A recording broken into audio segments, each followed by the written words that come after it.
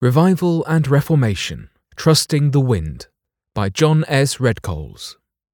John S. Redcoles is a United Methodist pastor, author, wildlife photographer, retired state trooper, and beekeeper residing in Pilesgrove, New Jersey, United States. Any successful white-tailed deer hunter by camera or weapon will proclaim an undeniable truth. You've got to know and trust the wind. Over the years, I have learned this lesson all too many times, especially by failing to give my utmost attention to the faintest gust of wind and the direction in which it was blowing. Since the white-tailed deer is one of the wariest creatures on the planet, only a tiny sniff of the human scent and their upturned, pure white tail will quickly reveal the reason for their name. The deer quickly retreating into the woods never saw me, but it trusted what the wind brought to its attention. My scent. However, the day I captured this trophy buck proudly scanning the autumn landscape, the autumn could not see or smell me. Why? Because I put full trust in the wind's direction and selected a location to prevent an approaching whitetail from detecting my scent. Recently, as I quietly sat along a narrow stream, winding its way through the forest, the slightest trickle of the moving water broke the silence of the otherwise quiet afternoon. It was the sweetest of sounds, and my pursuit of peace for that day seemed fulfilled until I felt a gentle wind touch my face.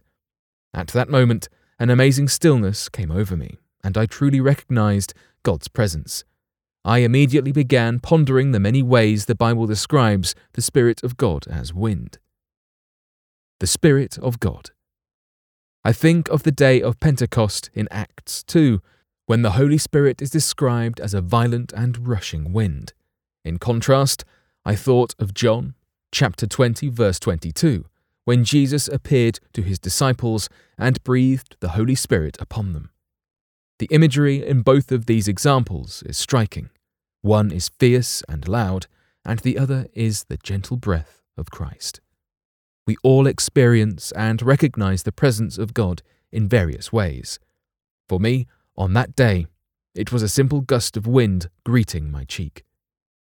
Like the wind, the Spirit of God is invisible and beyond our ability to see.